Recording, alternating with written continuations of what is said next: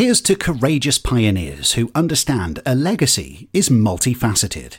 Welcome to our Legacy Planning Podcast, a podcast for leaders and visionaries of all ages. Whether you are an independent entrepreneur or someone who is part of a family business, you too can leave something of value behind for a greater purpose. Perhaps your legacy will improve workplace cultures, seize authentic moments, or inspire others with your talent. Your host, Angelina Carlton, is the founder of Design Your Legacy, a boutique advisory firm based in Beverly Hills, California. She is a mentor and coach to leaders like you and has contributed to Alliance, a philanthropy magazine, as well as to Women in Family Business. She has been recognized by Los Angeles Biz as an LA Woman of Influence, as well as by World HRD Congress for her work. Remember, you deserve great coaching because your legacy is worth completing. Good morning. My name is Angelina Carlton. I'm the founder of Legacy Planning, a boutique coaching and advisory firm based in Beverly Hills, California. This morning, I have the pleasure of inviting Toby Cowern back today again to chat with us about the 5 strategic R's as a follow-up to his last podcast and video series with us. So today, he is going to build upon what he talked about before regarding preparedness. And as world events are currently playing out across continents and countries, I think this is an important conversation to have, whether it deals with an individual's legacy in rebuilding or a family legacy in rebuilding when tragedy arrives. Because as we know, the storms come, but they also pass. And I think that these 5 strategic R's are instrumental, vital as tools to help us better prepare and guide us through what we might face when we are unprepared. So welcome back, Toby. Hey, Angelina, thank you so much for inviting me back. And it's absolutely lovely to be here again. Thank you. So would you share with the listeners and the viewers, where did the inspiration for the 5 strategic R's come from? And then if you would please define them for our audience. Yeah, absolutely. So I'm just going to do a quick recap on what we talked about previously. That basically the model that we built, Selco and I, that's my working partner down in the Balkan region, to kind of capture what we talk about in urban preparedness, is this whole idea of this roof of resilience. And then there's these models under this roof. And each model basically represents a phase of disaster. So we have our pre-disaster, which is preparedness, our during disaster, which is our survival mode, and our post-disaster, which is typically return to normal. And everything hinges on those 7 pillars of preparedness that we talked about last time as that foundation, that strong, stable, level foundation that we build everything else on. And for most people, that's what they do with preparedness. They have an arbitrary checklist, they buy a lot of stuff and they say, I'm ready. And maybe they know what they're ready for, maybe they don't. And that tends to be quite singular focused, which is a concern for us because we want to be far more widespread and multifaceted. What we found was that was the end of the conversation when we were running workshops and seminars and training. People were like, well, I'm prepared. Right. And they hadn't thought about the sort of post-disaster recovery. Sure. So once we started to talk about that, the aftermath. Because the damage can last for decades, for centuries, yes, for family lineages. And we're talking not just about the physical, but the mental. And I think that's something that in this pandemic, people are now understanding the mental health or the mental well-being issues far more succinctly than before. And so there was just no frame of context around that. And there certainly wasn't any model to work off on what are the things I should be checking off and considering here. And so that's where the 5 strategic R's came from, that this was effectively a sort of escalating system of you hope for this one, but if that gets compromised or is not possible, then you'll move to the next one, the next one, the next one. But you certainly would have wanted to have had a thought, if not a plan, for all 5, ideally. Absolutely. And I think that these tools are instrumental. So let's begin to break it down. What is the first of the 5 R's? Okay, so I think what I'll do, if it's okay, is I'll just run through all 5 real quick so people have got the overview. Yes. And we've got that right at the beginning. So if they want to hear it again, they can just get to this time bite at the beginning, and then we can kind of break them down. So in order. Smashing. The first R is reduce, and we're talking about reducing impact on our daily routine. Okay. Second is repair. Third is rebuild. Fourth is re-roll/retire. And the 5th is relocate. Okay. Very good. Very good. Okay. So one of the reasons also I think that this topic is important is because if we talk about, facing an enemy head on, we all know that frontal assault could be very dangerous. But one of the things that we can be proactive about is the ability to build and rebuild and recover and start to rehabilitate afterwards, so that we don't have the, what I might call the scars of war or the scars of tragedy on us, for a lifetime, or passing that mindset on to our children, or just keeping that as like, a mindset, like an overall mindset, like in the 100th monkey syndrome. And so I think it's important. So where would you like to begin regarding? Yeah, we'll start at the beginning. We'll hit the first R. Absolutely. So I think, again, I can just give it a nice overview and then you just go ahead with any questions or any discussions or relevant points you want to get into. Okay. So the first one is quite intuitive, and we find most people have sort of factored this in. The problem is they sort of just stop there. And so what we're looking at is the reducing of impact on their routine and or lifestyle. Okay. So what they're saying is, I put all of this investment in time and money into being prepared. Dawn, you want to say something? Well, I wanted you to provide an example when you're done, and also speak upon why this normally happens within 72 hours, and then why there's the drop off. But please continue. Okay. So they've sort of put time, effort, and money into being prepared, and what they're saying is, no matter what happens, my routine will carry on. I'll be able to eat my sort of pancakes for breakfast. I'll be able to drop the kids to school. I'll be able to go to work. I've got all of my alternative power, so I can kind of eat what I eat and do what I do, no matter what. And that's a great aspiration because, no one wants their routine interrupted. We are quite creatures of habit. Right. But the fact is, if we just say nothing's ever going to interrupt my lifestyle ever, that becomes a self-limiting prophecy. Okay. And we can go back to the origins of the pandemic. People are saying, well, okay, I can sit at home for 2 weeks if that's all it's going to take. And a year and a half later, it's a bit like, well, that clearly wasn't what it took. And look at all the things that have changed in that time from now until then. So I don't think anybody could say hand on heart, their normal routine globally has not been interrupted significantly in some way. So they've had to move past that first R. Yeah. You had a question? Sorry, I just wanted to interrupt for a second and say, some of the statistics are really shocking, especially in the United States. I don't have them exactly in front of me, but antidepressants have gone up. 1 out of 4 young adults would like to commit suicide. Suicides in the military have increased dramatically. So I think that these 5 strategic R's are a very important conversation to have right now. So going back to the first one of reduce, I think if somebody knows that tragedy is coming, to prepare themselves mentally to pull back and maybe not have as extravagant a lifestyle, or to know that it might not be their routine that they've always had the last 5 years, 10 years, it's going to be interrupted, and to be realistic about that.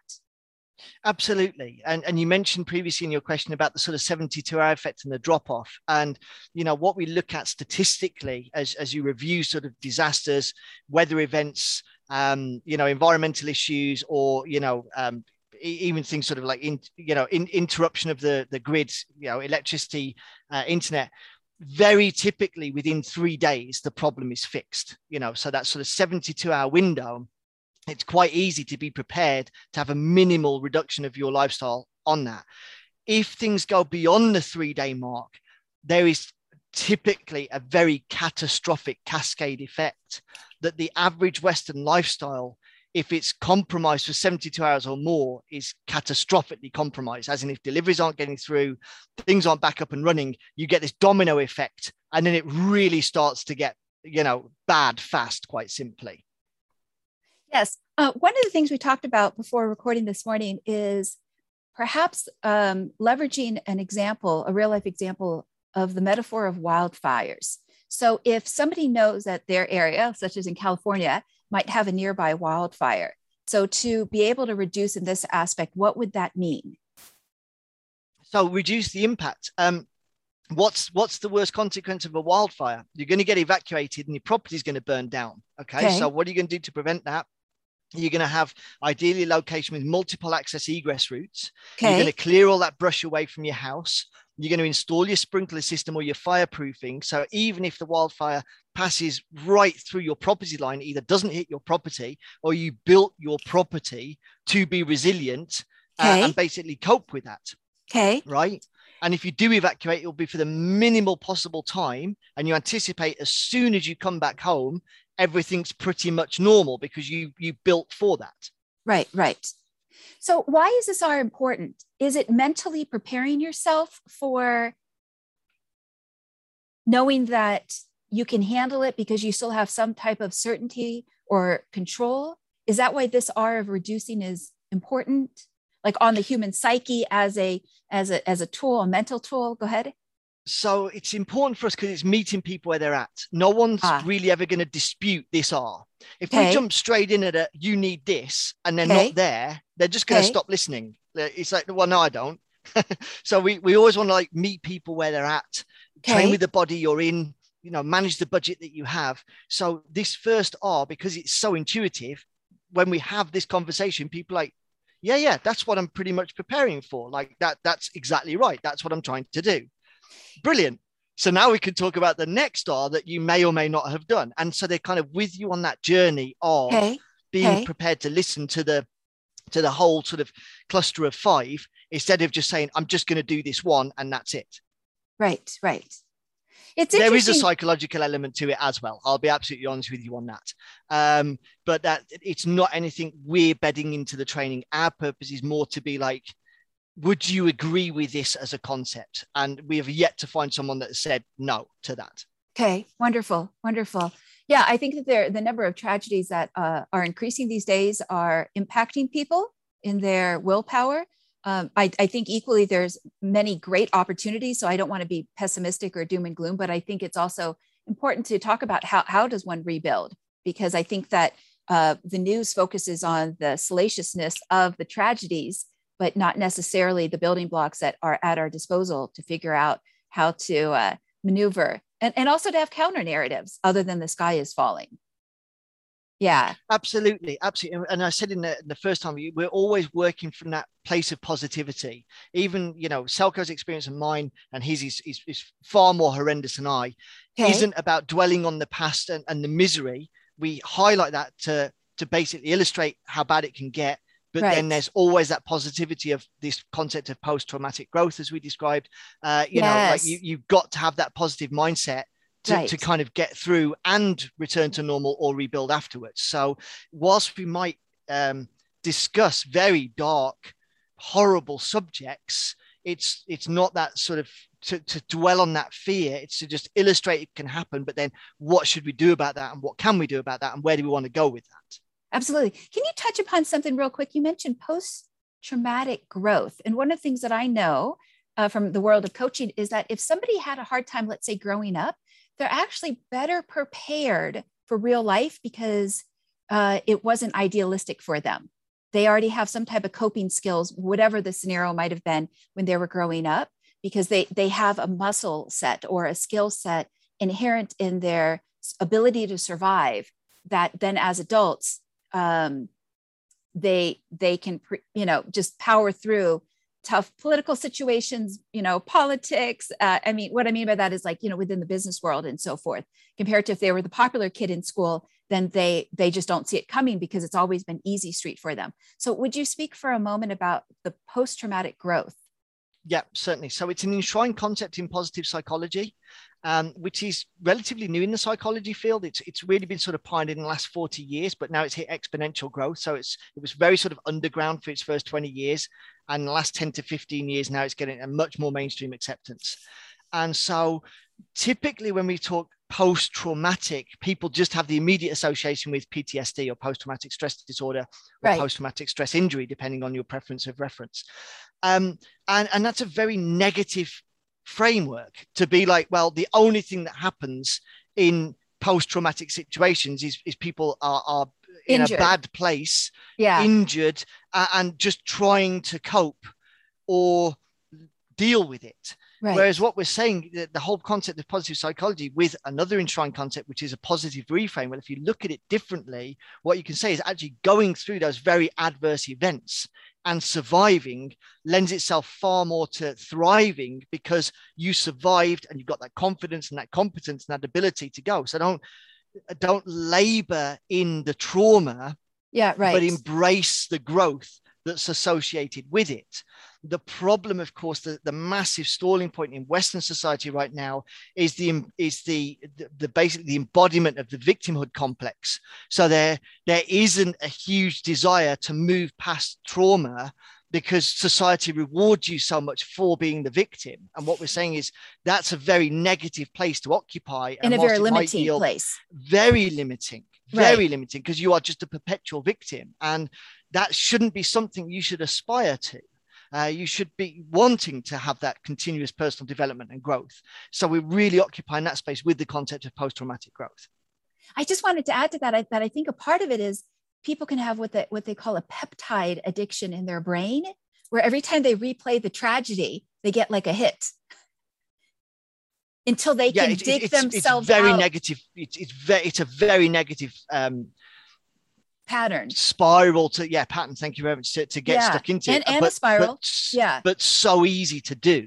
Right. And that's why, I'm so glad to see the exponential growth of positive psychology in the hope that we start to rethink that victimhood complex and go, is that a desirable thing to have in our society? Or do we actually really, want to work with different examples now of what we aspire for people that have suffered trauma? And that's not disrespecting or undermining or not recognizing the trauma they've suffered by any means, but it's just saying, just because you've been through traumatic experience doesn't destine you to be a victim for the rest of your life. Yes. And I want to add to that before I move on to the second R. And what I wanted to add is, so I'm going to circle back to legacy for a moment, that if somebody can't grow from tough experiences, then their legacy is going to plateau in how other people will remember them. And also, if I think about the movies for a moment, since the time of Aristotle, the elements of story include the victim, the villain, the hero, the guide. And the victim doesn't always have they don't get to have an exciting storyline in the movies. You got to get to the hero part. And to get to the hero part means being able to move through and transform through the obstacles that are presented. I mean, it doesn't just make an interesting movie. It makes for an interesting life, an interesting legacy. You can't just stop at victim, but I realize that, like what you were saying, you're right. Today, people get caught in self-pity, the woe is me, and they don't build beyond that. And the other thing I just wanted to add, talking about legacy for a moment and commercials, I just saw something the other day regarding Mercedes-Benz. And their tagline, I'm going to circle back to this. Their tagline was, "This is our legacy, imagine our future." And I thought, what if every individual grasped that concept? And obviously for Mercedes-Benz, they're not thinking about their past in terms of tragedies. They're probably thinking about it in terms of product releases and car awards. But I still wondered, how amazing would it be if individuals said, I'm going to own my past, every good and bad thing, and now imagine my future. That's powerful if that's a mission statement or a vision statement. And that's exactly what you've done there. Is a great exemplification of a positive reframe. I could look at the situation like this in its very negative aspect, or I could look at it like this and say, okay, a terrible thing happened, but how can I grow and develop from this? And just by literally switching that approach, that thought in our minds totally transforms where we go from there. Right. Yes. And the other thing I just wanted to add is, I don't know if a part of the betrayal or the feeling of betrayal comes from, well, nobody warned me about this. Nobody told me about this. So I go back to this idea of, if we had it any bit, any type of roughness, any bit of roughness in our childhood growing up. And I don't mean that necessarily in the point of violence. Like, for instance, when I had lived in Izmir, Turkey, sometimes there wasn't running water. We had to fill our bathtub full of water. And that was just how it went. So it wouldn't be surprising if more tragedy came, because there was already a reference point that the world could fall apart or our conveniences could fall apart. But I think a part of, when you referred to Western society, I think that if we're sold an image in terms of the marketing and something else happens, there's almost this like disconnect in cognitive dissonance of, but wait, that wasn't supposed to happen.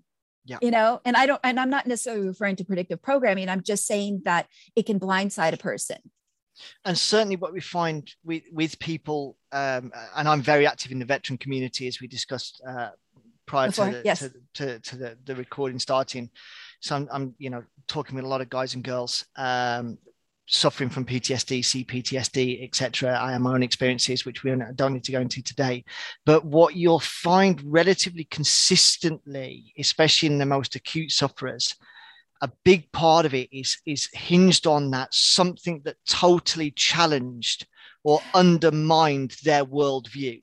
Sure. So that they believe that in their head, the world works this way. Right. And then irrefutably, evidence is presented that is inaccurate. And I don't want to say naivety creeps into that. I can say ideology creeps into that. Is a nice, believing in altruism and the greater good and the positive human nature.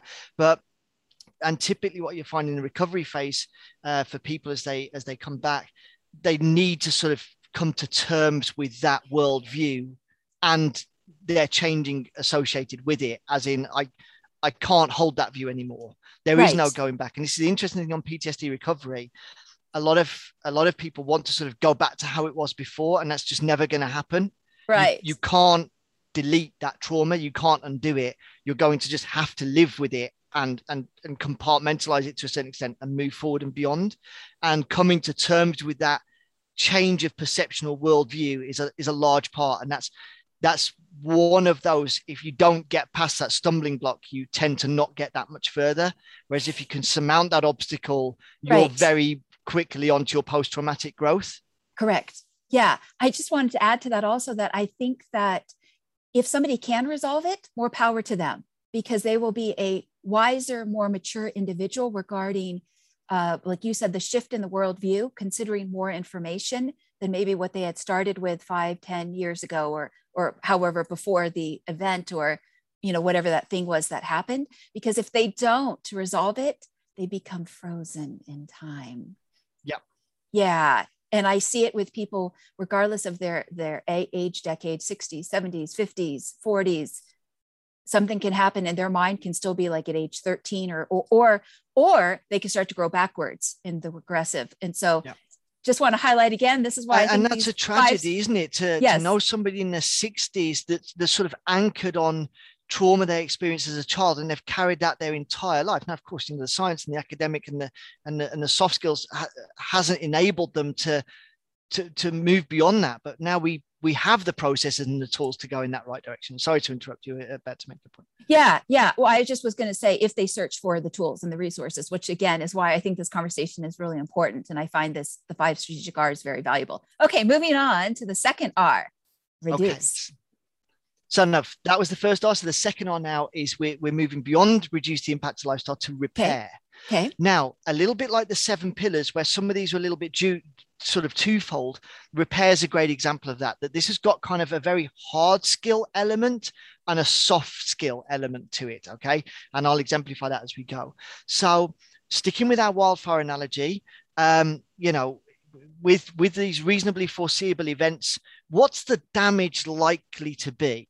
Okay, so maybe we'll switch out wildfires because that can be total. So now we'll look at sort of, wind events or heavy rain or something that you've got some damage to your property. The windows are blown out or the roof's gone, or, there's some subsidence and things have started to collapse. Or, there's just some sort of general sort of damage. It's about knowing, okay, what's the things that are likely to get damaged? Mm-hmm. Do I need to already in my preparedness plans lay in supplies for those repairs? Okay. Or reduce the impact? So it might be, if a tornado is coming, I'm going to put the plywood on the outside of the windows, not the inside. Okay, I'm going to put the plywood there to prevent that damage. That's proactive. Or, I've got the ability, I've got some material to effect the repair. Do I have the competence? Can I do these repairs myself? Or am I going to need to access some professional for the repairs? And I've already contingencyed for that. Do I have their contact phone numbers? Do I have a personal relationship with them? Imagine if a storm passes through Right. Everybody's ringing the same contractors. Sure, right? sure. Yeah. So how do you get to the front of that queue? It might just be throw more money at the problem. It might be because you've got a working relationship. It could be, you bought them. I remember, just very quick segue. I lived in an apartment for 3 years when my wife and I first moved to the region that we're in now. And I'm not an apartment dweller by any means, but I made a point of every Christmas of buying all of the maintenance crew chocolates and Christmas gifts, which no one else did. A small gesture, didn't cost me much. But Right. you know what? Whenever I had a problem and I called them and be like, guys, can you come and check this out? They were there in like 2 hours. Sure. And I knew other people in the complex that could wait 2, 3, 5 days before they'd even come and look at the problem, because right. there was no personal relationship. So those guys had a positive association with me. It's Toby. Yeah, he's the guy. Like, nobody else even thinks of buying us a Christmas present. And this guy every year always comes by the office, knocks. And whenever I saw him in the courtyard or out and about, I'd always, have a chat with them, or by, how you doing, guys? Do you want a cup of tea? Just basic relationship building, right? But that just kind of got me to the front of the queue very often. Same with the mechanic that I use in the garage. Just treat them, act like a decent human being, and it goes a very long way, right? So, do I have that? If I'm thinking in terms of insurance, so it's going to be an insurance claim for the repair. Have I taken the time to understand what an insurance organization is going to need from me, not only in terms of evidence, can be receipts, it can be documentation, it can be inventory, but can I communicate in a way that actually works for that insurance broker? This is a person that's basically going to sign off to say your insurance is going to pay for this or not. So you really want to talk the same language and be on par with them. So you're giving them the information they need to be like, oh, certainly, Mr. Cowern, absolutely, this is covered by your policy, right? Absolutely right. And again, that you're minimizing the time to get these services put into place. So that's the hard skill, the physically fixing the thing. I touched a little bit the soft skill because of social engineering there, about talking about the repairman and insurance broker. But it can be, even when we talk about repair, that it's repairing relationships. That's what I was going to get into for a moment. And I know you have brilliant. So I'll let you just go and then come to me if you want to, because I saw your face just light up with this idea. So go, have at it. I was just going to say that I think one of the big things you said is it's always to be able to return to normal. So with the repair idea in place, that vision, I think that every step that you're taking in preparation is so that when that day comes and you have to do repairs, you have the positive, strong, solid relationships with the key strategic alliances of those that you need, that have the knowledge that, if you don't have it, whether that is carpenters or plumbers, but yes, I think you're also going to move to what I might call the softer side of legacy planning, which is also the repairing of relationships, because there's a business quote, and I butcher it every time, but it's by, I believe, John C. Maxwell. And he says, people don't remember what you know, but they always remembered how you treated them. So I think that when tragedies do come, I think a part of that is also being able to repair some relationships where when things were great, maybe the pettiest disagreements became prevalent, but now there's an opportunity to circle back and to clean up some things where somebody could have had the excuse before of, oh, I was busy, or my priorities demanded my time elsewhere. But your thoughts about repairing relationships? Yeah, it quite harmonized with yours. And I'll apologize in advance, because I know this is a subject I'm sure people are tired of now, the pandemic, but it's just such a great exemplifier of this point. So I'll make this very, very brief, because I'm aware in most of my circles we're sort of done talking about COVID now and just don't. But in infrastructure terms, as the virus sort of encapsulated the planet, very little physical damage was done. Buildings weren't falling down, things weren't stopping working, but the conversations, the strain in families. Did you do Christmas together? Didn't you? Would you wear a mask? Wouldn't you? Would you socially distance?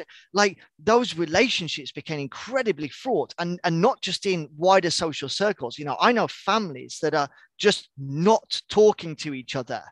People have been written out of inheritance and wills because of how they acted in terms of their beliefs during the pandemic and even now. And don't even get started on the politics of it. You voted for who? That's you done, right? So, knowing, and especially knowing that the media exaggerate and amplify this aspect, this polarization massively, and sort of force you to have an opinion on the subject all the time, that's where the damage can really come in. And we need to be careful and manage that I was advising people as of 5 months ago, like, just stop watching the media. It's just not doing you any good. There's nothing on there that's helping you, right? Right. You know, it's feeding be very people's selective fears. with, absolutely, be very selective with your news stories, and ideally filter it through other people so you're not exposed to it at source. But what that meant was it became much more important, but much harder to just work and maintain those relationships. And we're looking at the interpersonal skills: empathy, active listening, reasoning, understanding, motivation to do so. But then it started to fall into two categories. It's like, if you want to maintain that relationship or repair it, the tools exist to do so. But you may, or another individual may say, this relationship's beyond repair. Now I've seen that side of you. We're done. And I mentioned earlier about the reduce, like, you sort of scrub the brushwood back so the fire doesn't burn down your house. Right. Repairing of relationships, we can look at in the same way of saying, actually, having gone through this, is that the sort of figurative clearing of the brushwood, that you don't want that person or that social circle or that group in your life anymore, because it's not bringing any benefit to you. That's actually a problematic, toxic relationship that isn't worth repairing. Yeah. Do you just rebuild the house exactly as it was, or do you make some improvements if it's damaged? So the same in relationships. There's that twofold. It's not always about just rebuilding it, but actually saying, is this a relationship I want to maintain? Where am I going with this? Yeah. And so what I like about this is I think that with the physical examples of a building or a structure, when there's been a wildfire or a flood or wind, like tornadoes and other weather events, it's very physical. We can see it within our visible light spectrum. But when you talk about repairing relationships, now I'm going to go woo-woo for a moment, because it's in the invisible. We can see the effects of when we heal relationships or when we decide to distance ourselves from certain individuals. But I think also this R of repair also demands that we grow in what I might call our emotional intelligence. When you talked about people being cut out of wills and other governance documents, I might also refer to emotional governance. And what I wanted to add regarding this aspect of repairing relationships is also being able to understand what is the catalyst, or what is the trigger of what is making somebody behave the way that they are. And I want to bring up scapegoating for a moment, just briefly, because I think a lot of times people in this pandemic, they would blow off steam on people that they could blow off steam on. And I don't necessarily mean kicking the dog, but things can sometimes roll downhill. And yes, you could see sides of people that you're like, wow, I didn't realize all that was bottled up in you. And yet they would just, it's not always the straw that breaks the camel's back. It's everything that leads up to it. And I think this area of there's a big bale of hay sat there before that final piece of straw, right? Let's not forget that. Right. And so I think that one of the most powerful aspects of the second R of repair is that, in some senses, once somebody has the education, it is free. So you don't necessarily have to buy wood and iron nails and a hammer and so forth. And I'm being obviously basic about it, but I wondered if you would repeat that list again about understanding, and you said some other things quickly for the viewer or listener. Absolutely. So I'll just go through it a little bit slow time, just so people, if they're taking notes, can do so. So we're sort of, and this isn't the full list by any means. It's just some good exemplifiers of the skills you're going to want to have if you're going to tackle this. You're looking at your interpersonal skills, your empathy, your active listening, your reasoning and understanding of other people, and motivated to do what is necessary. And bear in mind, what was the phrase you used? Emotional intelligence? Emotional intelligence and emotional governance. Emotional governance. What a beautiful phrase. Like, sometimes it is just biting your tongue, shutting up, and not getting your dog in the fight, and just letting that person vent, and just doesn't matter what they say, what they do. You just not stonewall it, but just give them that time that they need. Staying silent is almost a superpower at times, and one of the hardest things to do. And especially because we want, when we empathize, we sort of typically want to say that we can understand how you feel. So we give our own story at the worst possible time, and the person's like, but I'm sort of telling mine right now. So it's a bit of a muddle, it's a bit of a mix, but all of these are quite important, shall we say, tools in and of themselves. Yes. And I want to add one more to this bit, and then we'll move on to the third R. I just want to emphasize again that when people can repair relationships, they also have the ability to heal one another. And so that's when the magical stuff can come from the human race, and the extending of even the tool of forgiveness, because, Oh, yes. and I'm going to bring up a taboo subject right now that we kind of agreed we wouldn't bring up, but I'm going to bring up Afghanistan right now. Yeah. Okay. So, I think there are things that we're not going to understand if we're not there, but we still understand tribalism. And I think there's a tool of forgiveness that if somebody brings harm to our door, we can still forgive them, because, and it is at choice when we're ready to. And obviously there is a freedom of being at choice and in choice, so that we're not biting into the poison the rest of our life. And that takes a huge act of, maybe that's another tool of the human spirit. Your thoughts, Toby? Yeah, I mean, that's the thing, isn't it? We can foster and retain all of that resentment, all of that hatred, and that is going to govern our existence, our every waking moment for the rest of our lives. Or we can let it go, but that's very difficult to do. And especially if we're talking about tribal identity, that's almost impossible. I mean, if we take it a little bit more nearer to your neighborhood, if we just track that from Afghanistan to the streets of LA, you've now got blood feuds on the streets between rival gangs that are just revenge for revenge. And they're saying now, we can't stop killing because too much blood has been shed. We can't sacrifice all those memories. And it's like, but the only way this stops is that you do. So you've got young men and women killing each other out of revenge for people they don't even know. Right. Because it's just been that sort of legacy, that generational issue. And Afghanistan is 10 times that, because, now you're into like multi-generational tribal identity, as opposed to relatively, if we're talking about gangs in LA, it's a relatively new phenomena in that it's decades, or I don't think it's even century olds, actually. I think it's sort of a decades old issue. So that's a relatively young blood feud. Now if you're getting into, millennia age blood feud, and that's a little more akin to the Balkans as well, like, that's tough stuff. But not giving forgiveness is going to govern your whole life, exactly as you say. So at some point you have to make that decision, and it is a decision. It is a decision you'll make. And somebody has to want it, and they have to be ready for it. And I just want to go back and circle to something you said before about post-traumatic growth. Yeah, you don't get to be wise if you're holding on to grudges. No. Yeah. And I get that people are territorial for various different reasons. This is my neighborhood. It's not your neighborhood. This is my town. And, this is my culture. I mean, all of those things. But again, regarding repairing relationships, it's nice to know that 5 strategic R is there. Any other thoughts about that R? For me, it's just to understand that when we're talking about repair, it's the lower scale of rebuild, which we're coming to as the next R. Okay. So it is that thing that it's eminently fixable if we choose to. Okay. Just to kind of frame that off. There's a lot we've covered there. We could spend hours just talking about that R on its own, but I'm aware we've got others to go through. So that was just a quick summary point for me on repair. Wonderful. Okay. And I, again, just wanted to emphasize that the ability to repair relationships is free, it's complimentary, and it is available to all of us to heal what is invisible that our eyes can't see, but obviously impact individual legacies as well as family legacies. Actually, sorry, now one more summary point for me. Okay. Can you just remind me of something?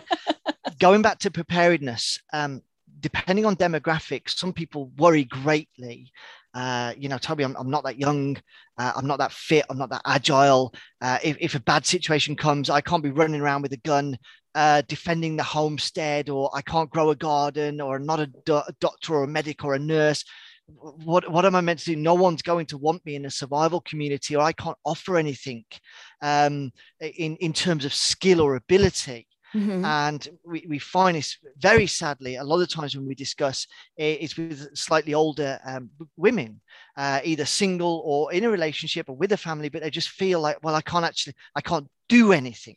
And they're limiting themselves to physicality. And what we'll emphasize is they've got that incredible wise maternal role to be that peacemaker, to be that one that just listens to the problem and coaches the person through it, or is the intermediate that brings the aggrieved parties together, And like my nan would either whack you with a rolling pin, or or I'll foster that conversation, have that maturity and those tools and that skill set of all those things, the empathy, the active listening, even the tough love if the rolling pin comes out, to fix that. And that's invaluable. I mean, if you've seen a group descend into mayhem, right. What is a good group? Get this dysfunctionality in relationship. Entire special forces units have been disbanded on such things. So if you can own that skill set and bring that presence and that ability to mend, repair relationships, that is a superpower. Actually, for a lot of these women that we talk to, and the guys as well, the granddads, the grandfather role, they're actually, that's something I can do. That's something I feel confident I can own that. And it's not about physicality. It is that quiet resilience. So sorry, that was just, I think possibly some of your demographic is in that space, and so that might be nice for them to actually hear that there's an incredibly valuable role, a vital role actually that they can play in those terms. Thank you for sharing that. And as we talked about before today, the podcast has been this podcast has been listened to almost 20,000 times on SoundCloud. So we don't even know who might be listening. And I also wanted to add, there was a quote that I was going to mention in the introduction and I ended up not, but I'm going to mention it right now. Author Louise Hayes asks, can you reach for a better thought? And so I think what you're referring to is, to not presuppose an outcome.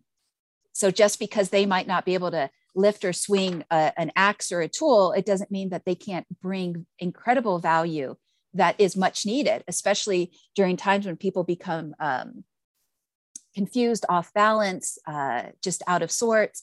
Yeah, I wanted to add also to that some women don't like this title, and it's a common title sometimes within family businesses, and it's called the Chief Emotional Officer. And so, but I also would like to add that I think sometimes women can be the Velcro of the universe, and not to downplay it, that just because she doesn't have money in her hands doesn't mean that she can't be a leader or she can't have an impact and have an influence. Absolutely. Okay, so going on to the third R. Okay, so the third R then is actually rebuild. So now what we're looking at is total or catastrophic damage. So it's not a case of, a quick fix or call the plumber or have a chat and a cup of coffee. It's like, okay, this is, if not scorched earth, not that far off it. And these are strategic R's. So we would like to think about these well in advance. So if you lost everything, your property, your business, your family, and it's an uncomfortable subject to know, tomorrow, now what we're looking at is with rebuilding in categorization terms is, first of all, you acknowledge you're not returning to normal anytime soon. Okay. So it's Dorothy's not in Kansas anymore. This reduce, the first 2 R's are out the window. So this is a big, hefty subject. Is this something that you want to do? Is this something you can do? Mm-hmm. And ultimately, what a lot will come down to is who's paying for that. Can you afford to do it? Right? Yeah. Is your insurance going to kick in? Is that something you can do? And quite simply, depending on your answer to those questions, you might just jump this R and go straight to the next one. Rebuild just isn't an option for me. Repair is not an option. Rebuild isn't an option. So we're going straight to the fourth one, which we'll come on to shortly. Again, this isn't just about the physicality. It's not just about the building. It's not just about the business. It can be that relationship, that it's not about a cup of coffee now. This can be, almost going to counseling, as a couple or as a business mentor. That's what I was going to say. It's also the psychological rebuilding. So you mentioned the physical, like if there's a house or a structure, if we think about like recently the events in Haiti, or it can be the invisible stuff again, which is equally important, because even if our visible light, our light spectrum for our eyes can't see it, doesn't mean that being able to psychologically rebuild doesn't have a positive effect, whether it's at post-traumatic growth or having, again, positive role models for the next generation to see. And they are, if not both equally important, I would say that the mental rebuild is more important than the physical. And there's actually a couple I know tragically that lost their home to a wildfire, and they did rebuild. It was insured. Mm-hmm. And the wife did not want to live in that house anymore. Interesting. Even they physically rebuilt the premise. All she had in her mind was that image of when they drove back to all of their memories as a Mm-hmm. child par as a pile of charred ash. I Sorry to see. stumble over my English. And even they rebuilt a better house. Mm-hmm. She just carried that memory with her. And 3 years after it was rebuilt, they moved. And I wondered if it was just the trigger of the fear, that it was just too much. who knows? And I never got that deep of a conversation with her. But that was a classic example that they'd rebuilt physically, but Yeah. she was just unable to rebuild mentally. And for her, they had to go to that fourth arch. She was like, I just every time I enter this door, I feel no sense of happiness or gladness or joy as I did before. I just my memories attached to this house now are just negative. Yeah, and I really want to emphasize this third R, because I think sometimes when people become adults, we think that we're going to build once. We don't always think we're going to have to rebuild a second or a third time. And I think a part of what you spoke about is also rebuilding one's mindset. I'm going to be a little taboo right now. There's a former executive that I'm fascinated with. Carlos Ghosn had been the CEO of Nissan Renault, and he left Japan in a box. And I just wonder, in terms of psychologically rebuilding, what is it to be at the top and then have to rebuild again? And even though that might be a taboo example, it's somebody who's been in the public spotlight that, we don't know his story. We don't know what's true or what's not true in the news media, but we do know that there is a determination of somebody that will rebuild because they don't have a choice. And if they got that far in life to be CEO, then they obviously have a vision. Please go ahead. Absolutely. And understand, rebuild doesn't mean you're going to rebuild exactly as it was before. Right. Right. If your house burnt down, you probably built it wrong the first time. Right. So when you rebuild, the sprinklers. Right. Yeah. Maybe I'm going to clear that brush. Maybe I'm going to add those sprinklers. Maybe I'm going to build that storm cellar. So the same with a relationship. If it's beyond repair, you might be like, okay, we're going to stay working together. We're going to stay married. We're going to stay in a sibling relationship, but we're going to have to flatten this down to zero and totally start all over again, possibly with boundary setting, possibly with different forms of communication, because what we did before clearly didn't work because we ended up in this place. Right. So it's cause and effect. Yes. It's not about, it's about fixing the problems, not repeating them. Right. Yes. And so rebuild is that's why it's so separate from repair. You could allege that a rebuild is just a lot of repairing. It isn't. It's a totally separate task. Yes, and very important, because when we know more, we can do better. But coming out of the gates, there are going to be certain things we're not going to know that life experience is going to teach us. Yeah, when the blind spots are no longer the blind spots. Right. Yeah. Like now your worldview's changed. Now you're presented with a new way of looking at things. What are you going to do with that? Yeah. Wonderful. Okay. Any other thoughts about rebuild? I wanted to add something that, which is a coaching concept regarding positive mirroring. So when we get to rebuild, we are at choice. We're at proactive choice compared to giving our power away. So if somebody else might, see us as expendable, or, and I'm referring to a war scenario in that instance, or if somebody else, might see us a certain way, I think that when we get to rebuild, it's also being at choice regarding what we put in, what we think is important, how we choose to, even things down to our morning ritual, our morning routine. When we rebuild, maybe we have different activities that we might not have had before. Maybe it's that phone call to somebody, like a relative, once a day or once a week, or maybe it's a time of prayer and meditation that we didn't focus on before. But now, as we are rebuilding, there's a new significance or importance placed on specific activities.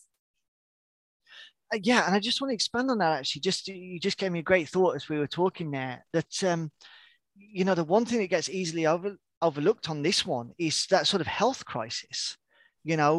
I was recently watching quite a lot of documentaries on sort of extreme weight loss, or people, hitting a point in their life of saying this is just completely unsustainable. but they don't just lose weight, do they? If you're going to lose 250 pounds, it's not just about the weight loss, it's about the complete transformation of the person. And Yeah. so they'll engage in entirely new habits, entirely new diet, typically entirely new social circles. Yes. Because sometimes it can be that relationship that actually put them in that toxic place that led to the weight gain in the first place. So when we talk about the physical, it's not just rebuild the property or the relationship. Right. It can be the person. You might just hit Yeah. that point. You might have gone into hospital with long COVID or with a heart scare or some other medical condition and come out and say, you know what, repair's not enough. I don't want to take insulin for the rest of my life. I'm gonna have to like strip this right down to some really fundamental stuff here. Right. Again, within the veteran community, you've got the guys and girls tragically amputated, stepping on IEDs. It's, you know, the prosthetic doesn't replace your arm. Sure. You're in a rebuild territory there, not a repair. Right. You know, the technology is amazing. The robotics are coming, but we're not there just yet, right? So I think it's really important as we look at these strategic R's is to overlay. You might be like, my house is never going to burn down. Of course not. My relationship's never going to fail. Okay, maybe just wait. Yeah, I mean, I would never say never, but you know, are you feeling that you're in that like at risk category because of your lifestyle with, you know, whether it be drinking or smoking or diet, whatever the case may be, and you might have that real epiphany one day, either through a scare or a realization. Right. One of my eternal questions has always been, I still don't have the answer, that's why it's an eternal question, is, you know, at what point do people look in the mirror and say, I'm so overweight, this is a problem? And that's a wildly varying answer. You know, some people go up to like 400, 450 pounds. They won't get a health scare. There's just something one day they look at it and they say, what I'm looking at is just unacceptable to me. Mm-hmm. And they'll either grow, not larger, but they'll grow in their mindset and say, I'm going to do something about that and embark on this amazing transformative journey, or really suffer and sort of wallow again in that, well, but what am I meant to do? And so, you know, these, whilst they're just one word R's, are very far reaching. And that's why I encourage people to really think on these, reflect on these well in advance in that strategic value. Sorry, I went a little bit off there. No, but I think that resonates with the points you were making. I think it's really important because we can think we're untouchable until one day we look in the mirror and we go, oh my gosh, maybe I need to rebuild in an area, and denial is no longer going to protect. Yeah. Right. Yeah. Yeah. I think it's really important. And you're right. I think that one of the things that come out of a tragedy or trauma is education. And it might be a real world school of hard knocks education, but it is an education, and it might not have been in our textbooks or, you know, something that was easily accessible when we were growing up, because maybe it wasn't in our landscape. But things change and we find ourselves in new environments, and we either adapt and we survive, or we're not going to get to have an opportunity to have a legacy, and how people are going to remember us, because they'll say, well, that person, their willpower gave in and they just threw in the towel. Yeah. And I want to emphasize something right here. And I've mentioned this before in previous podcasts, that I think that one of the distinctions regarding if somebody makes a commitment to proactively leave a legacy, a key pillar is self-worth. And I don't know what has somebody decide that what is, you know, who they are and what they're all about is worthy of a legacy, because it's not as if any of us are, you know, necessarily more special than anyone else, you know, even if they're born in like the lucky sperm club of the affluent or so forth. I mean, everybody can bring something that is completely, you know, just valuable to society. I mean, in terms of quality, in terms of a greater purpose. I mean, even if I look at Jeff Bezos's former wife, she just donated, I think, 4.3 billion through 300 or 400 different grants. I mean, it's in all of us. It's not in some of us. So again, where is that deciding point where somebody says, I'm no longer going to feel sorry for myself, or self-sabotage and self-destruction? Great point. And I'm glad you made it. Thank you. So for that final R, Toby. I know we're on the fourth. So fourth okay. and then fifth. So we're nearly there. Sorry. Whoops. No worries. Now, again, this can be, if someone's not going to rebuild, they're going to go to the fourth, or even jump this and go straight to the fifth R. So that's why these are sequential. Okay. So the fourth strategic R is re-roll or / retire. Okay. So this is typically more around sort of business loss than property loss or relationship loss, although they are there as well. And of course, you're a lot very focused on sort of business legacy. I get that. So I think this one is probably going to really resonate with you, along with the rest of them, but possibly more. But so what you're basically saying is you suffer this catastrophic loss and you're making this decision, are you going to rebuild? And sort of re-roll might segue in with that of like, am I going to build it exactly as it was before? Or is there going to be something different? If I'm going to get this insurance payout, am I going to do exactly what I did before? I'm actually going to, take that money and repurpose it some way or do something different. So is my career choice sustainable? And for a great example on this, let's look at the healthcare sector. You've got people now a year and a half into a pandemic are just fried, are just done, just exhausted, and ethically and morally committed to their job, but are saying, and I'm in a lot of these conversations right now within the coaching community, the career coaching, once the pandemic's over, I'm done. And I'm changing jobs. I'm going to a different sector. I don't have it in me to work in this or go through this anymore. So these are people with transferable skill sets saying, I'm out of healthcare into something else, or out of public healthcare into private. Or maybe they've just outgrown that and they need to grow to the next thing. Absolutely. So it's a re-roll. It's exactly what it is. And as a career coach, this is something you're very familiar with. And there's a very strong point I'm going to come back and make on that in just a second. Okay. Or retire. And that can be that they're very close to retirement. I'm in various conversations now with people that are in their sort of early 60s, and now they're looking at the vaccine mandate and it's coming through the employment system, and they're saying, I'm just not going to get it. And so I'm just going to retire. There's my solution. I'm not re-rolling. I'm just, I've got the ability to cash out my assets now and take an early retirement, because that's a principle that I'm not going to waver on. It's just one specific example, and this isn't pro-vax, anti-vax at all. It was just an example, but they're there. Mm-hmm. Now, retirement doesn't necessarily mean you're close to retirement age. And I just want to add something. Sorry to interrupt you. Just want to add that, again, they're at choice. So in these 5 strategic R's, it gives you choice, a menu, a toolkit of choices. Okay, please proceed. Because you've thought about them in advance, you've taken ownership of the issue and are making an informed decision. And thinking as opposed to almost a decision without consent, that this has happened to you and now you're having to think on the fly, what am I going to do? Right. So I'm just going to make the point. I retired at 32 because I could. Mm-hmm. And I came out of retirement at 37 because I wanted to. Because you still had a purpose. It didn't mean I didn't work, but it was entirely passion projects. Yeah. I just did what I wanted to for 5 years. And then I decided at 37, well, I'm going to come back a little bit into the mainstream. I literally went and lived in the woods for 5 years, by the way, in a cabin, and then I was like, well, I learned a lot there and I sort of want to share that, but I'm going to have to do that in a slightly more structured, formal work role. Mm-hmm. That's where I started to get back onto directorships and boards, because that's where I needed to be.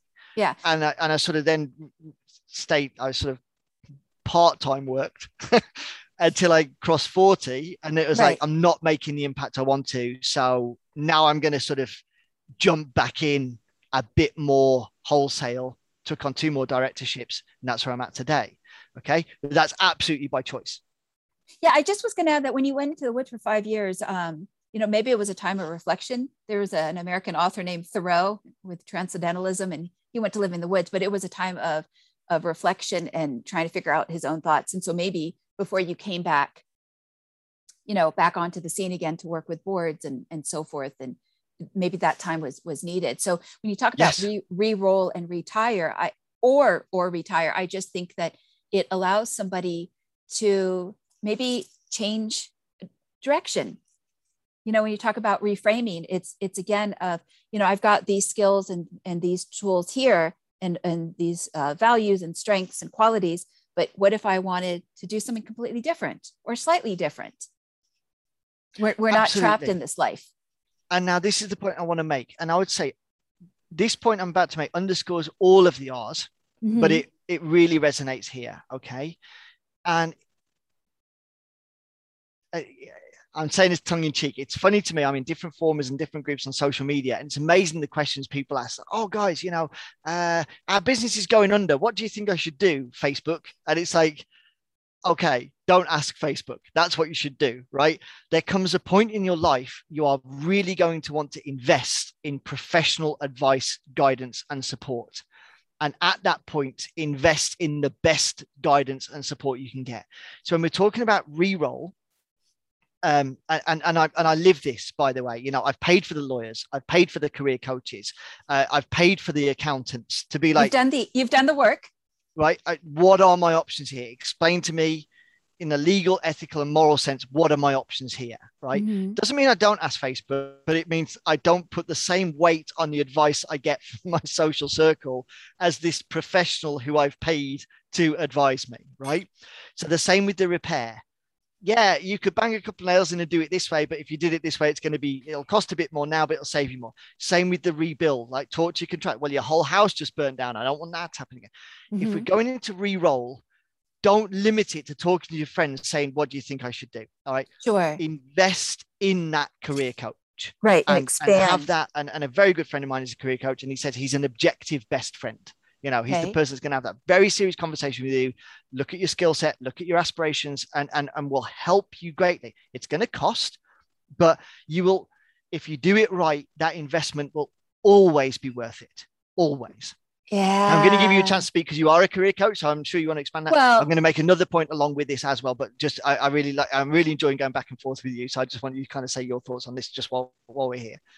Well, thank you. Thank you for the banter. I appreciate it. I was just going to add that, I'm more of a legacy planner, but yes, I think that when somebody invests in quality advice, there's nothing better than wisdom. If somebody can tell you the truth early on, it just sets you much better on course, so that you can, as you referred to last time, being able to read the baseline better. At age 20 or 30, we might not know yet how to read the baseline or the things we can't see. Our eyes are going to miss things, for the eyes that can see and the ears that can hear. There might just be things that we're going to miss. And it might not necessarily be age relevant. It's just experience relevant. And so if somebody else, whether it's like you had mentioned, a CPA, an attorney, and so forth, that has a very specific honed skill set, there are going to be things that they're going to bring to the table to bring to your awareness that will be priceless. And there's nothing better than good advice. It can make or break a legacy, and we also never know where that good advice could come from. I understand what you're saying about Facebook. I think that people do need to take a wide survey of Q&A to gather feedback from the field, because sometimes wisdom can come from the least expected places. And I just wanted to add the business story real quick of, so when you talk about tragic situations like war, the Lamborghini family business, the founder had come out of a war scenario, and then he founded the brand of Lamborghini, which is doing exceptionally well today. But it's somebody that had built it from scratch and had come out of a tough situation of war. Go ahead, Toby. Thank you. So yeah, the same also with that point of, not only on the re-roll, but the retire, get that financial expert assessment. But now we tie it back into our positive psychology and think about your positive reframe. If you go to an accountant and say, I can't afford to retire, can I? They'll probably go, no, right? Because you've come with that full conclusion. If you say, can I afford to retire? That might be, well, maintain your current lifestyle. No, right. But if you're going to downsize, re-roll, this, yes, absolutely. Where you're living right now, that retirement fund might not cover it. But hey, you've got options if you're willing to, look at these. So it's not just about getting the advice, but it's all about thinking about the right question. Again, the best advice, the ones where they'll answer your question and then answer the question they thought you wanted to ask, or they thought you should have asked. Yeah. And my lawyer, I retained a lawyer for 6 years for a very specific reason, which I won't go into for now. And we fortunately got on incredibly well. And that was important because it was always going to be a long-term case that I was going through. So I actually went through 3 lawyers very, very quickly, and then found my lawyer, who also got Christmas presents and still does, even though I haven't retained him for 5 years, because you never know when you need another one, right? Bottles of whiskey, actually. It's quite the whiskey aficionado. Okay. So he's on the high end of the list, right? Okay. But hey, he's a lawyer, so why not? But he would answer my question always with honesty and integrity, brutal honesty and integrity. Yeah. And then you say, but Toby, I get where your head's at, but have you thought about this? Or, but what about it? And that was, in certain periods of the case, was completely transformative, that he was seeing an angle I wasn't. Now, ultimately, I was the client. We went to court with my strategy, which was largely his, that he sort of convinced me to do. But ultimately, if I understand it, we're going to do it this way, that's done it. But that was a great example of it. You know, it was a working relationship, and I was paying him. His kids go to a very nice college now. Thanks. But it was just a good example of making that point of, you know, pay for the assistance, listen to the advice. But if you've got good advice, they'll not only answer your question, but can even preempt or suggest other courses of action that you would never have considered yourself. And that is an invaluable part of the process. Because they can already see miles down the road regarding they've got experience. You're very rarely unique. They've probably seen cases just like yours before, and they've fought all those battles or been through the whole process and going to say, this might be an option for you. The tragedies and the traumas, because the people come into their office with the problems. And so they've got a broad Rolodex to pull from. They are professional problem solvers at the end of the day. But they're not, quite simply. So I've got a question for you before we move on to the final R. Okay. And that is, let's say somebody doesn't have money and they need to re-roll or retire. And we can bring up wildfires. We can bring up the Balkans. We can bring up Afghanistan. So I'm putting you on the spot a little bit here. How might they be able to re-roll? Let's say there's somebody in Afghanistan right now. And again, this is an extreme example, but you know, our world lives in extreme examples. We don't always get to live in conveniences. Absolutely. So, finance is a limitation. It's always going to be about leveraging the resource and the network that you've got. Okay. So very often when we're doing audits with people on their preparedness, where we're having these kind of conversations, saying, but Toby, I can't afford a lawyer like this, pro bono, preemptively or whatever. Start to look at, your union membership or your insurance or your employment contract. I had a kit insurance with the military, which I paid, I think, like the equivalent of $12 a month for. But within that, you had like literally free legal advice, like a free phone number that you could just call, and you had a solicitor on the end, and you quoted your policy number. And that was just a perk of your policy that you could ring them and be like, so I've got a question. And it was like, I kind of never knew that existed. So getting to things that what access to without charge. And I use that, it's not free. Someone's paying them. It's just not you. So you've got a professional resource, but without charge. So what can you access? Start to go through the fine print, start to ask around. Have you got access to a pro bono service? There are some firms that offer that. Do you qualify? Do you have a status as a veteran, as a business owner, as a certain gender or ethnicity or sexuality? That there's a sort of something you can access or a resource through that, and leverage that, access that resource. Then work within your social network, and again, that's why I'm not going to knock Facebook entirely. Reach out and be like, guys, I really need some help here, but I sort of need like a professional opinion. So can somebody help me? And not like I read about I read a flyer about the Taliban. I can tell you the exit strategy for Afghanistan. Like, okay, can somebody actually tell me a little bit what's going on? And sometimes you got to stay in the suck. Let's be honest here.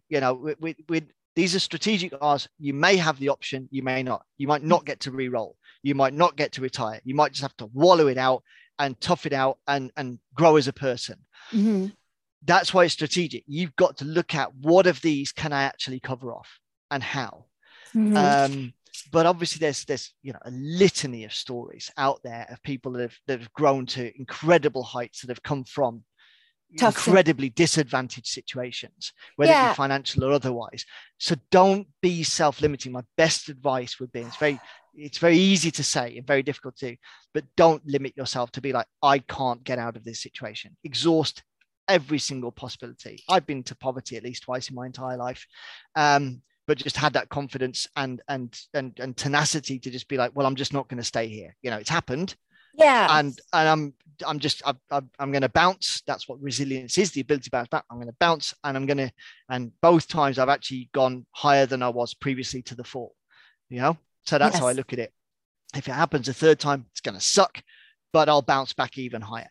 You'll rebuild. Yeah. Or re-roll, or maybe retire again. I don't know. Yeah. I just wanted to add something to that, and then we'll move to the fifth R and finish up. But I just wanted to add that one of the things that I think the military is very good at culturally, not that I've been officially in the military, but is trading favors. And it's a form of currency. So if somebody, let's say, is in Afghanistan, or they're in a tough situation, whether it's Afghanistan, the Balkans, regardless of the location, when you had mentioned about tapping into their social network, favors is a form of currency. So, if there's a skill that you have, and maybe you trade with someone, or if you're going out and we're back to bartering. But I just wanted to offer a tool that, because one of the things that I mentioned is the theme of legacy planning is everyone deserves a legacy, not just some of us. So I don't want to say that a legacy is only, it's predetermined for, this niche, but no one else. So, because again, where there's a will, there's a way. Okay. All right. And the final R. So the final R is relocate. Okay. So what we're effectively saying at this point, whatever's occurred is now making your situation completely untenable, physically, mentally, spiritually, whatever the case may be. Like, you've just got to move. Now, this is typically associated with the physical. So Katrina is a great example. Okay. Some people were moved out of New Orleans knowing they were never going back there again. Their houses were never going to be rebuilt. The infrastructure was never going to be developed to ensure that those properties never got flooded again. So they just moved out of state, never to return. And so it's sort of rebuild comes into it, but they were never going to rebuild back in that location. This was now about relocation and going from there, quite simply. Chernobyl, right? Yes. Chernobyl, another great example. You're just not staying there, right? It can be the same around relationships, that you look at the rebuild and it's like, what, it's just not, I'm going to call it, it's that brushwood, or it's the end of it, and it's not viable for me to just stay in this location near this person or this group or this collective. You find it's a huge amount in cult recovery for people who have escaped cults, that they just there's no point being close to the edge of that precipice. So they must just move entirely away from the area, because there's always that danger that they can kind of get pulled back into the situation, shall we say. So what do you think this asks of a person? So tremendous courage, in terms of what comes with this particular strategic R. So what does it ask? I mean, sometimes it's not asking anything. It's a demand. You just don't get to choose. Chernobyl, like Katrina, there was no ask. You were told. There was no buy-in. You're getting moved. You're not staying here. So off you go. And it'll be the same for a lot of people. And I'm aware you want to talk about Afghanistan, and we haven't gone to it. But for those Afghanis, they'll get out to wherever they can. Yeah. They're not choosing where they're going. They're just choosing to leave. Correct. And survive and live. And go from there. Mm-hmm. So the relocation is, I'm leaving here. Where are you going? Anywhere. Yeah. Because anywhere is better than here right now, potentially. Correct. Yeah. Right? So this could be relocation within country, or in extremis, it can absolutely be relocation. I mean, some of the volunteer work I did 5 years ago now for the huge asylum surge that was here in Sweden. For listeners that aren't aware, obviously I am British, but I live in the far north of Sweden, 2016, 2018. So a huge migrant surge in Sweden. And a lot of those were strategically placed in the north, away from the population, from the voting population centers. And so the village I lived in, population 305 people, within a week received 180 asylum seekers. So our village grew, almost doubled in size. And we lived in the far north, inside the Arctic Circle. It was October, winter was coming, and they just literally got bussed in and dumped in a disused hotel. Yeah, winter is coming. Yeah. Right, and they're literally like, people from Syria, from Afghanistan, from Iran, some from Bangladesh, some from Pakistan, and they're like, what now? Like, they're at the end of their journey. They sought refuge. They were granted it in Sweden, and they just offloaded it to the civilian population. Oh, you should take care of these people. And me and 3 other people actually stood up and said, well, we're going to have to, because we're going to die otherwise. It wasn't a voluntary choice even for me. No offense, I didn't I wasn't getting paid. It was purely voluntary. I didn't want to deal with 180 asylum seekers I had no emotional connection to. But if somebody didn't do something, this was going to be an absolute disaster. Yeah, it was a smarter choice. Yeah, I mean, I got a lot of vilification from the local population for actually helping, but I was like, then what do you want? I mean, people are just in a month are going to literally start dying in the cold. So the situation's been dumped on us. It's not ideal, but what I'll guarantee you is if this population becomes disaffected, the problems are going to start right on our doorstep. So much better to get on side and show them that we're trying to help and work with them and generate that it's almost like, that shared problem solving. So if we all want to blame the migration agency, that's where the anger is going to be focused instead of the asylum seekers turning on the local population, which was a huge risk. And so that's what we did, which is very smart, because the last thing the villagers need to do is fight one another. And I also wanted to bring up something regarding family businesses. One thing that I don't think is talked about a lot regarding the family business community is what happens when the family business no longer survives. Maybe their industry gets wiped out, or some other factor. I mean, they definitely have to, reinvent, rebuild, re-roll, or, possibly relocate. But I think those conversations aren't always talked about when somebody does have to reinvent themselves. And they definitely have to rely on any community that they have, friends, family, associates, and so forth. And when you brought up COVID-19 before, I think I saw a statistic that said 150 million will be in poverty because of the lockdowns from the pandemic. So it's interesting. And again, this is why I thought that this conversation was just vitally important to at least present these 5 tools. And even if it's conceptual, it's a starting point. It might get somebody to think outside of the box. It might get them to pull out a piece of paper and start brainstorming beyond the self-pity. Absolutely. And I just want to make a summary point on the relocate as well, that in essence, anybody can hit a point that this isn't their decision. Yeah. Right. Yeah. So by doing this strategically, you're going to preempt that. And you're seeing this on the political scale in the US now. People are now choosing which state they're going to move to because of the policies that a state has run for the last year and a half. Correct. And so they're saying, I'm not staying here. I disagree with this so much. Right. I'm literally going to sell up, pack up and move. And they're going to do that before they can't. Right. I was actually in conversation with a guy down in South Africa, a former student of ours, who was asking a specific question about bug out strategies. This is when you strategically relocate because of incidents that are occurring. And his big question is, how do I know when to go? And I said to him, let's call him Brendan for the sake of argument. I said to him, Brendan, for you, let's start at the point of what would stop you from being able to fulfill your plan? And your decision point needs to be left of that. Yeah. Right. Yeah. So don't think about what would make you go. Think about what would trap you in place. Now, I understand the situation in South Africa is exceptionally bad right now. It flipped on the American news for a while and it went away. The situation on the ground is very bad. Yeah. And so I was like, if that's your cutoff point, you need to get ahead of that. And he was like, I've never thought about it like that before. Right. So in terms of relocation, sad to say, there's a lot of people in Afghanistan right now that aren't going to get out for some time. The smart ones got out when they could. They already went. Right. They already made their assessment of the US has been here 15, 16, 18 years. There's already talk of drawdown. There's already talk of withdrawal. There's already this. And it's not going to go well. Mm-hmm. We can figure that there's going to be a power vacuum. The Taliban's going to immediately come back in. So should we say the smart Afghanis got out in 2016 when Europe opens its borders and basically said, if you're going to come now.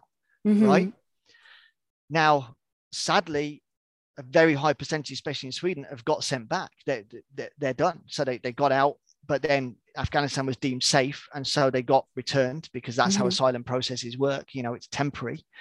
And so they're back there again, but they've got that knowledge and understanding of how that process worked.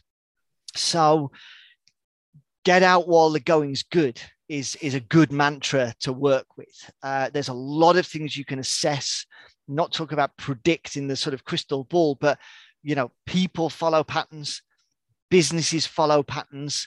Yeah. If you care to take the time to assess it, you can normally build a very, very good view of what the next 3 to 5 years will present and make an informed decision around that. And relocation can be that powerful part of, get out while the going's good, quite simply. Yes. And to transform a tragedy into a victory, to transform a victim into a hero. It's never easy, but again, what I like about your list of 5 strategic R's is that conceptually it could be applied to anyone at any income level, because we don't know when tragedy is going to come or when we're going to be traumatized by external events, but also just to have the toolkit to know how to, or the internal resourcefulness to know how to rebuild so that we can make it through these moments and not be scarred by them, but rather healed, transformed, and then be a leader for other people to show them the way. So any final thoughts? So I just want to make that point that we made right at the beginning of the first podcast, that our mission for Selk and I is always to present those low cost to no cost solutions to reasonably foreseeable problems. So whilst we've gone into a lot of detail and we've talked about some financial aspects today, the meaning, the underpinning side of everything here is not exclusivity. It's everybody should be able to, that AAA standard, remember that it's affordable, accessible, and actionable. Anybody should be able to access these R's. Some people will be able to access them at a different level than others. So it is, but right. This should not be self-limiting. And again, if you're saying, Toby, relocation is not an option for me, then you know that. Yeah. Then you've made that informed decision that you're working with the other 4. Right. So you better have a good plan right. for those 4, right? So I just want to get that in there, just to refresh in the listener's memory, the viewer's memory, that's where we're coming from. So I really like that point you make. It's nice to be exclusive. It's wonderful to be in that realm, but that's not what we're aiming for with the advice and information that we're sharing within the particularly conceptual building of these models. Okay. Yes. Thank you. Thank you for that context. So Toby, thank you so much for bringing this list. And as I mentioned again, I hope that it brings inspiration as well as education to anyone that may be struggling out there or finds themselves at a place where they need to rebuild. Perhaps they feel like they are alone, or they're cautious about asking for help, or maybe those Facebook attempts at soliciting advice haven't fared out so well. So again, I just hope that this is a source of education as well as inspiration so that you can go forward and build your individual legacy, define, develop, and execute it, or in terms of your family legacy, continue it forward in proud honor of your values.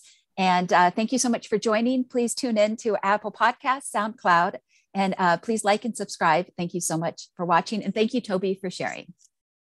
Angelina, thank you so much for your time. It's always lovely talking to you. Okay, thank you so much.